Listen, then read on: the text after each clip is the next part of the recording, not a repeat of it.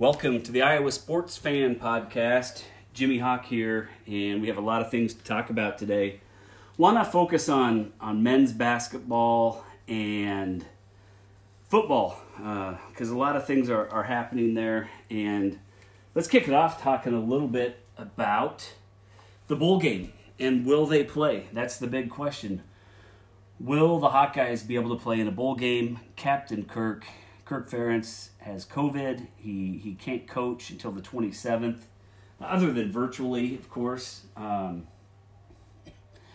Rumors say that there's other coaches with COVID as well, and players. Again, rumors. I don't have any information around that.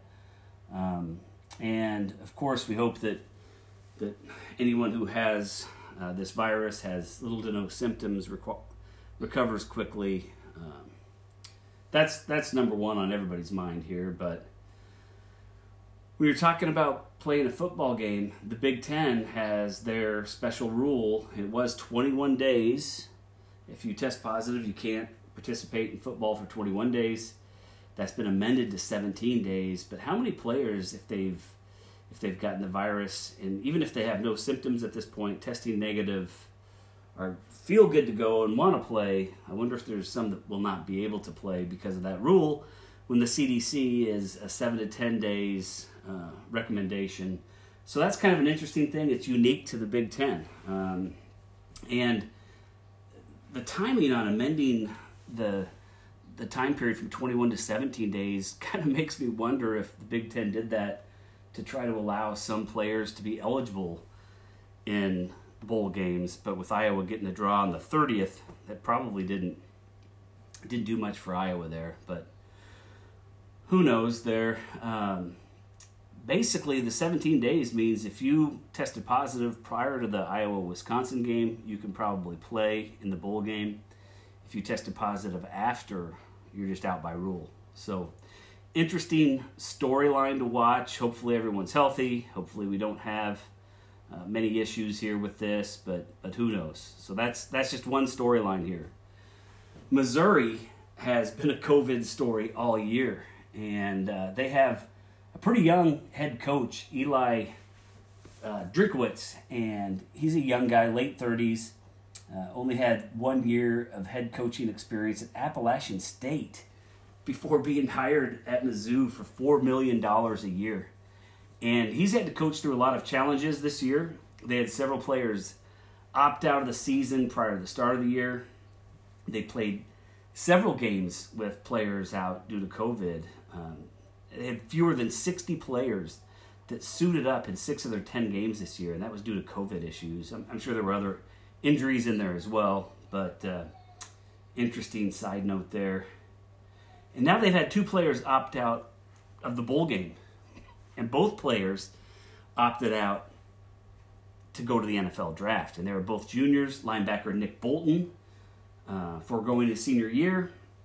And he had 95 tackles this season. He was their leading tackler.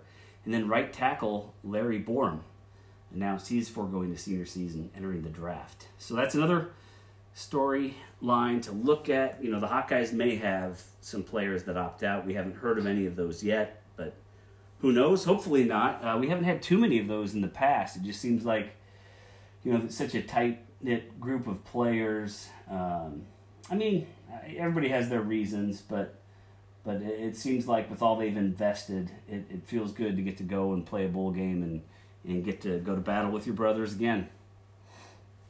But, you know, as I said, the more I look at this game, the more excited I am, the more disappointed I am of what year this game is in, because the Music City Bowl would be a pretty fun bowl to go to. I'm not making the trip this year. I know there was only 14,000 tickets or so available for this one. But man, in a different year, I'd love to be sitting at Tootsie's, sipping a beverage and listening to some live country music, checking out some of the hole-in-the-wall bars with live music, great restaurants in Nashville. It would be a really fun trip. And, hey, I know a lot of fans are going to make the trip So I hope they just have a great time and really enjoy their experience in Nashville. And it is driving distance for a lot of the fans, so that's another positive about this bowl game.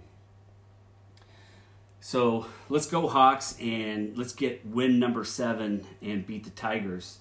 The last time we played Missouri was in the Insight.com Bowl in 2010. I was at that game in Arizona with some family that lives down in that area, and Hawks were looking good early on. It didn't look so good near the end, and then Missouri's great quarterback, Blaine Gabbert, threw a really ill-advised pass, and Micah Hyde, the great Micah Hyde, the Buffalo Bill, picked off that pass and took it all the way to the house for a touchdown, and the Hawkeyes got the win. And it was a huge win that year for that team. They really needed that. Missouri was ranked, I can't remember what they were ranked, 13, 17, somewhere in the teens, I think. So that was a big win. So let's get the Tigers again. Now for basketball, wow. My Gonzaga prediction couldn't have been more off base. And the team shooting 29% from 3 was lights out, especially in the first half. Suggs was just amazing drilling threes. I think he'd only had 2 all season and had, I believe it was 5 in the first half. He couldn't miss.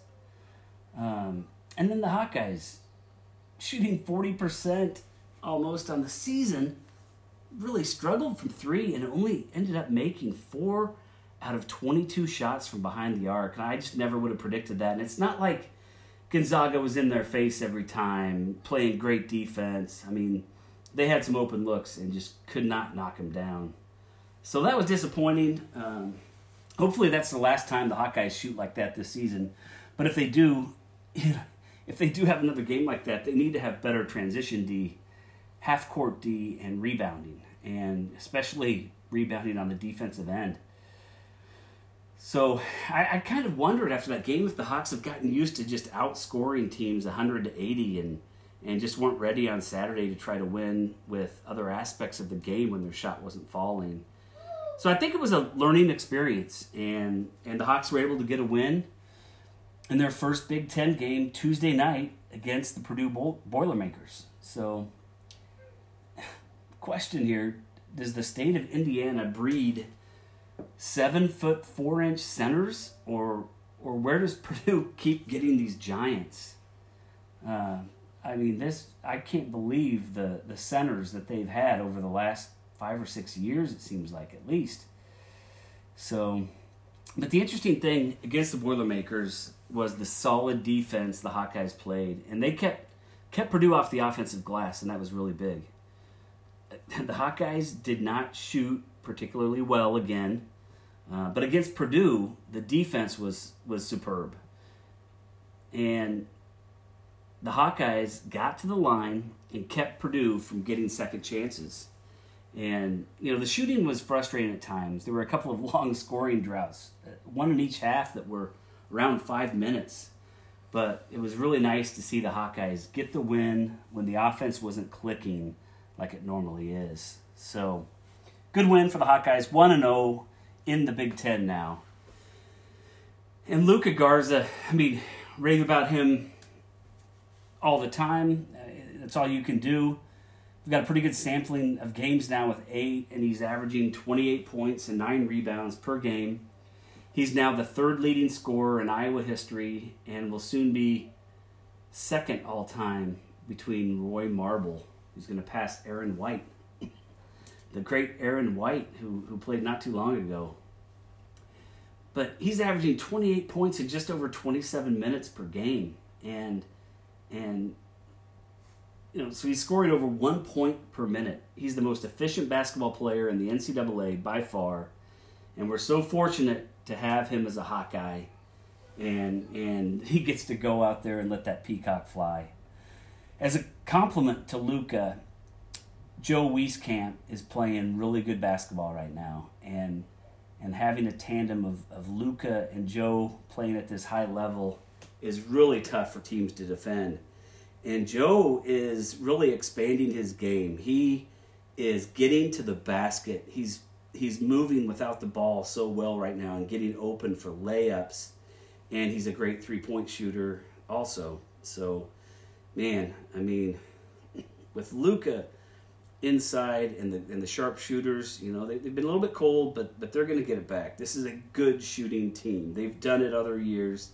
They're gonna get that shot back, and they're gonna start knocking them down.